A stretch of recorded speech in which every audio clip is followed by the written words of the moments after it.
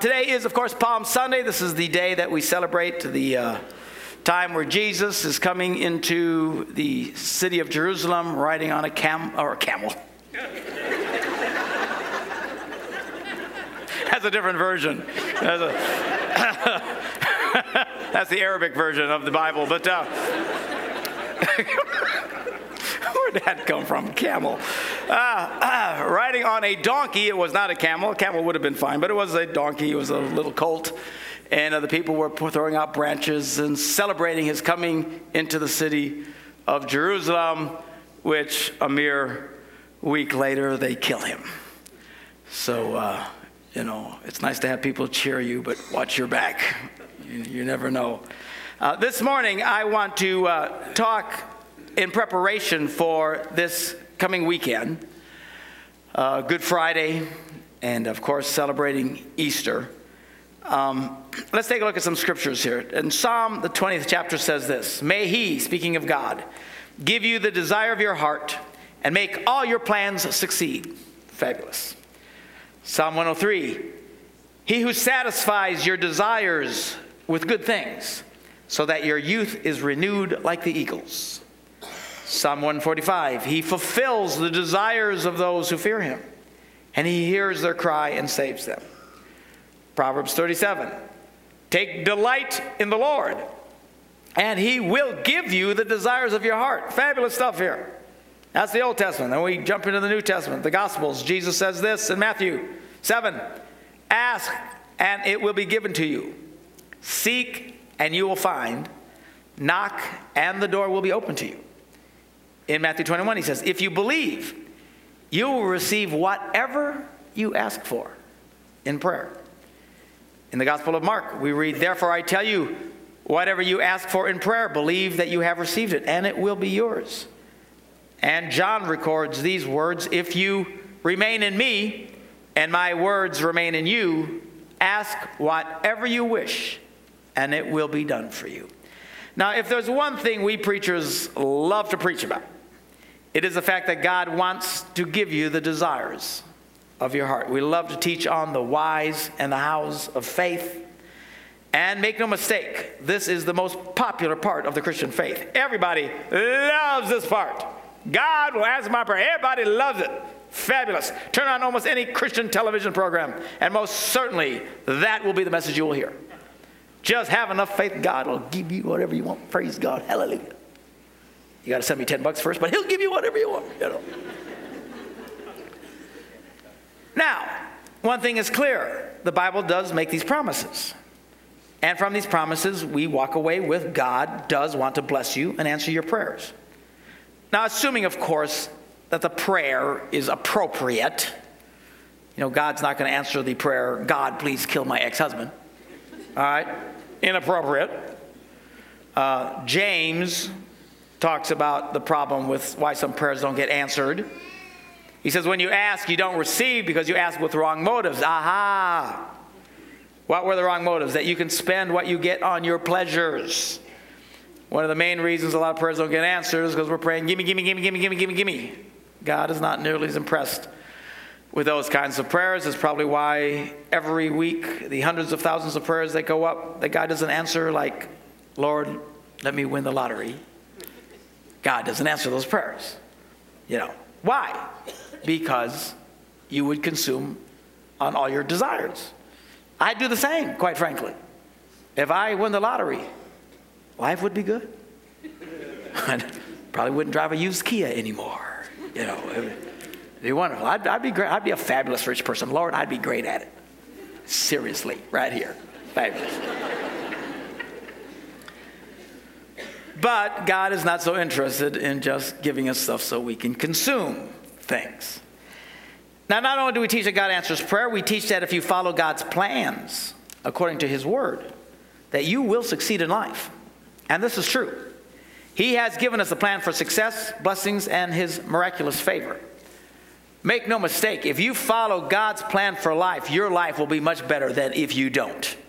And for those of us who experienced life without God first and then came to faith and started experiencing God afterwards, many of us could stand up and testify without any doubt that our life since the turning of the page is dramatically better.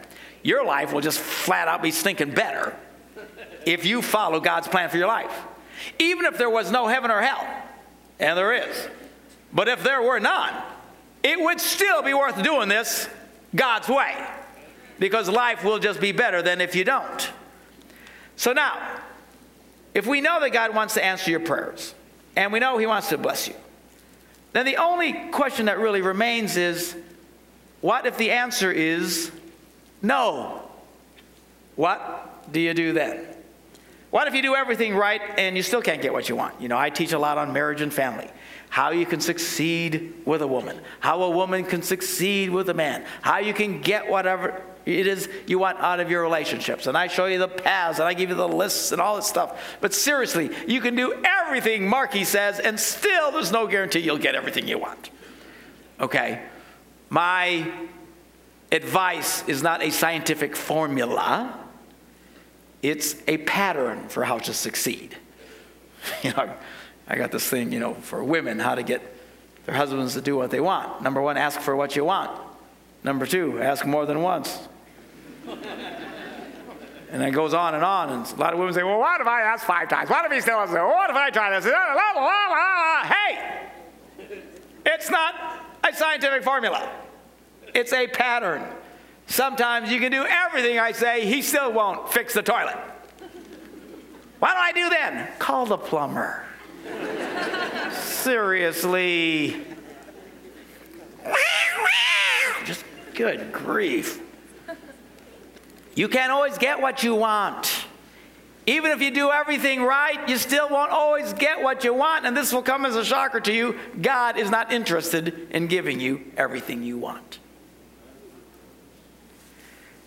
After you've done all, believed all, endured all, and persevered in all ways, and you still can't get what you want, or you pray and the answer is no, what do you do then? That is when we come to the part of the gospel message that is reviled by most. Whereas the first part, God wants to give you what you want, everybody loves that. Nobody likes this part. Because this is the part that is the antithesis of the selfish message that sells millions of books in Christian bookstores and raises millions of dollars on Christian television every year. It is the part of the gospel message that causes people to turn away from Jesus in droves. And that message is this: you need to die to yourself. When you can't get what you want, or God decides for whatever reason not to give you what you want, you have to die and to surrender what you want. It is the message of the cross. We are getting ready to celebrate this week of more time than any other time of the year, the message of the cross. We love the message of the cross. Everybody who's a Christian loves the message of the cross. We do communion every Sunday and we celebrate the message of the cross. Why? Because it is the message of the cross. Jesus dying on that cross is what makes it possible for us to have our sins forgiven and to know God and experience God's glory in our lives. We love the fact Jesus went to the cross. What we are not so crazy about is he expects us to go with him. That's the part you almost never hear preachers talk about, and to our own hurt. It's what Jesus was talking about when he said, whoever does not take up their cross and follow me is not worthy of me. And he says, whoever finds their life will lose it, and whoever loses their life for me, my sake, will find it. Right from the get-go, he says, man, you got to lay down your life. You guys, your stuff, you got to surrender. You don't get everything you want. In Matthew 16, Jesus said to his disciples, whoever wants to be my disciple must deny themselves, take up their cross, and follow me. And he says again, whoever wants to save their life will lose it. But whoever loses their life for me, now you'll find it. Luke adds the word daily. Then he said to them all, whoever wants to be my disciple must deny themselves and take up their cross daily and follow me. And he says again, for whoever wants to save their life will lose it. But whoever loses their life for me will save it. In Luke 17, Jesus said, remember Lot's wife. Now, for those of you who don't remember Lot, Lot and his family lived in the Twin Cities, not Minneapolis, St. Paul, but Sodom and Gomorrah. And this was the most wicked place on earth. This was the most wicked pair of cities since the beginning of time. It was so bad. They were so violent. They were so destructive. They were so immoral. It was off the charts in Sodom and Gomorrah. And God finally said, I have had it. This place is toast. I am going to rain down judgment on this place. And he told Lot and his family, said, y'all better get out of Dodge because fire's coming down on the city. And when they left, God gave them one warning. Don't look back. Now, seriously, people. It's one thing for us to read the Bible and make mistakes. It's one of the things that we learn. I mean, we all do that. But when Almighty God shows up in person and tells you, don't look. Don't look. So they're all leaving town, and the wife has to take just a glance, just a little look. What can really bother? Right? What can be harmed here? And she looks back for just a minute, and the Bible says God turned her into a pillar of salt on the spot. Everybody else just kept looking straight ahead. So Jesus says, hey, remember this lady. What was his point? Don't get caught up in looking back. Don't get a lot of people. They're constantly, even in their Christian walk, they're walking with God, but they get obsessed with where I was and what happened, and I made this mistake, and I shouldn't have made this mistake. Some of y'all just relive your mistakes over and over and over. That's where some of you need the spiritual ER. Not saying it doesn't need to happen. It does. But don't constantly be looking back. You need to look forward. Don't let your past dictate your future.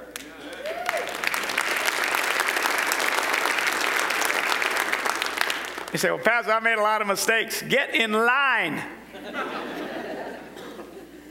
The difference between some of you and me is I don't live back there and relive my mistakes. I don't let that determine who I am. I let God's word determine who I am, and my faith determine who I am. Keep looking forward. Jesus says, remember Lot's wife. But Pastor, it's hard and it's painful. Yes, it is. That's why Jesus said in the very next words, the same words he said over and over again, whoever tries to keep their life will lose it, and whoever loses their life will preserve it. Jesus says in John, very truly I tell you, unless a kernel of wheat falls to the ground and dies, it remains only a single seed. If that doesn't describe a lot of people I know. They fall into the ground and it's dark and it's cold and it's lonely. Pastor, why is it so dark and cold and lonely in my life? Because you won't die. Just die already, for heaven's sakes. But I want it.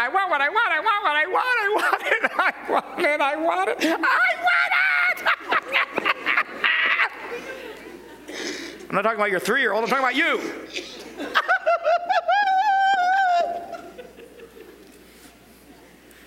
We preach about dying. No, I'm not going to do it. I want what I want.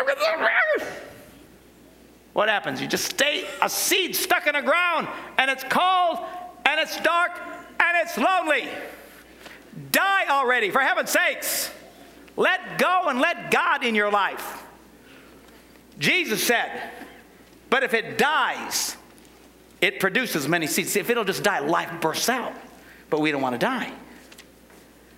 And then Jesus says this unusual verse again. Anyone who loves their life will lose it. It's amazing how many times he said this. I'm not even reading them all recorded in the Bible. I think you got the point by now. Anyone who loves their life will lose it. He says again, anyone who hates this life in this world will keep it for eternal life. Paul put it like this. He said, I have been crucified with Christ. Again, a message we don't hear very often. We celebrate the fact that Jesus was crucified, and that's right, and it's true. He's the Son of God. He makes this all possible. What we fail to put across to people is, hey, you're supposed to be up there with him. That, not so popular. He says, I've been crucified with Christ. I no longer live. He's talking about the selfish part of him. But Christ lives in me. The life I now live in the body, I live by faith in the Son of God who loved me and gave himself for me. And you know what? There's great freedom in that. There's great life. Some of you are just mortified. Oh, I can't. I got to give up everything. Something that I want so bad. Hey, just let go already. I mean, how much fun is it to be a cold, lonely seed in the dirt? We need to die to ourselves. Why? Why does God expect us to give up some things and die to ourselves? Because dead people are very easy to get along with. They never complain. They never get frustrated. They are the most patient people you'll ever meet. Little things don't bother them. In fact, one of the telltale signs that you have not died to yourself that I'm telling you you need to, you get frustrated, you get angry, you get impatient, and you get irritated that you can't get what you want. Stop. But I want it. It's a good thing, Pastor. Look, I don't care. Sometimes the answer from God for you is no. So how do I know that's the answer? Well, look, only God can tell you that. Listen, if you come to me, you come to Pastor Latham, you come to any of the pastors in Celebration Church and say, look, I'm really trying to get this in my life, we will pray with you. We'll try and get other people to pray with you. We'll encourage you. We'll try and show you how to get in faith. And we'll show you all those scriptures where Jesus said if you just pray and believe, you'll get your answer. That will always be our assumption. But you need to listen. Jesus said, my sheep know my voice. And if God is speaking to you and his answer for you is no, you need to let it go. Getting Marky and all the other preachers in the world praying for you isn't going to do you jack squat. Sometimes we need to let it go. And it is, in fact, the way you get to true life, as Jesus said about the seed. I've had to do this many times in my life. Every major turning point in my life that took me to the next level of success in my life came at that painful point where I had to let go and die to something I wanted very, very badly. This is part of the Christian message. The cross wasn't just for Jesus. It's for you and me as well. But there's great life in this. I remember getting an email from a lady who said she'd been listening to what I was saying and frustrated in her marriage, and she sat down with a pad of paper and she started writing down all her expectations for her marriage. And she said she filled out page after page after page. Really? If you got pages, there's something wrong with you. No wonder people are so miserable. Your expectations for marriage ought to fit on a 3x5 card. It should be pretty simple and to the point. You think some man's going to be the savior of your soul and fulfill every need of your life. You're going to be one depressed woman, I'll tell you that. So she said, I filled out all these pages of my expectations, and then I took them and I put them in a shoebox, and I grabbed my husband by the hand, and we went out in the backyard, and I handed him a shovel. I said, dig a hole. We're going to bury the box. He dug the hole. They buried the box. They had a moment of silence for her dreams. She actually did this. And she wrote me, she says, I have never been happier in my life. Why? Because when the seed dies, new life kicks in. Oftentimes, God won't give you what you want till you let go of it. And it'll come back to you in ways you never expected.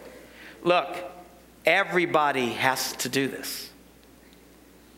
No one here is exempt. Now, some of the obvious stuff you should give up, like you're trying to seduce someone else's husband, yeah, you're going to get a big no on that. But a lot of it, it's not bad stuff. It's perfectly reasonable stuff. But for you, the answer is no. Anyone who's followed God has had to do this. It's called surrender. Even Abraham, you remember the story of Abraham? Abraham wanted a son so desperately. His wife couldn't conceive. God promised him, you will have a son with this woman.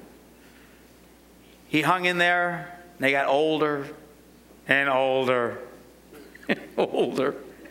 Finally, Abraham says, oh, maybe I should help God out here. And he went and had sex with a younger woman and got a son. And God said, no. I told you, you'd have it with Sarah. Okay. They kept getting older and older. Pretty soon, closed for business sign was put up. Abraham's pushing 100 years, man. Still nothing. I mean, this boy, he wasn't, I don't know what he was thinking. I'm sure he was more of a candidate for the little blue pill than anything else.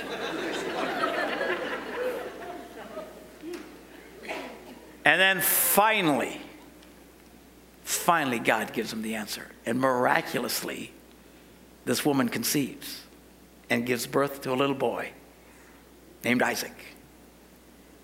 And Abraham celebrated this little boy. The joy of his life, you can imagine. And as he's a young boy, God comes to Abraham and says this to Abraham. Says, Abraham, I want you to take the little boy. I want you to go up into that mountain. And I want you to sacrifice him to me. Can you imagine?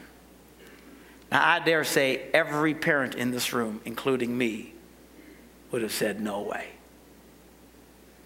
But Abraham had learned to trust God no matter what. And without even complaining, which is amazing, he took the boy and headed up the mountain. When he got up there, he tied the boy up, laid him on the altar, was about to plunge the knife into his chest when God shows up and says, whoa, don't do it. I was just seeing if you would follow me. God shows up in Genesis 22 and says this, I swear by myself, declares the Lord, that because you have done this and you have not withheld your son, your only son, I will surely bless you and make your descendants as numerous as the stars in the sky and as the sand on the seashore. Why do we serve a God that at times looks at something you want desperately and will say no to you? Because he's a very jealous God. You don't have to look any further than the 10 Commandments. Look at the number 1 commandment that we see in Exodus. Number 1 says this, you shall have no other gods before me. When you want something so badly, you get mad at God that you don't get it. You can pretty much kiss it off. God hadn't given it to you. You've got to learn to let go and let God. It's called picking up your cross, even if you have to do it daily, to where you say like Paul, I have been crucified with Christ. I don't live anymore. The life I live by faith in the Son of God who loved me and gave himself for me. We're getting ready to go into Holy Week. On Friday, we will reflect on the crucifixion of our Lord. And on Sunday, we will celebrate his glorious resurrection. We Christians love the fact that Jesus went to the cross. What we too often fail to recognize is that he wants us to go to the cross with him. Let's pray. Father, we thank you that you so loved the world that you sent your son Jesus to die on the cross for our sins. We thank you that through this miracle of the cross, you've reconciled yourself with us, that we can know you and we can experience forgiveness of sins and new life. But Lord, help us to realize that we too are called to pick up our cross, to die to our selfish nature. Lord, we thank you that we can trust you. We can believe you, that you will give us the desires of our heart, that we can pray and you'll answer our prayers. But Lord, when the answer is no, help us. Help us to let go and to let God be number 1 in our lives. In Jesus' name we pray. Amen.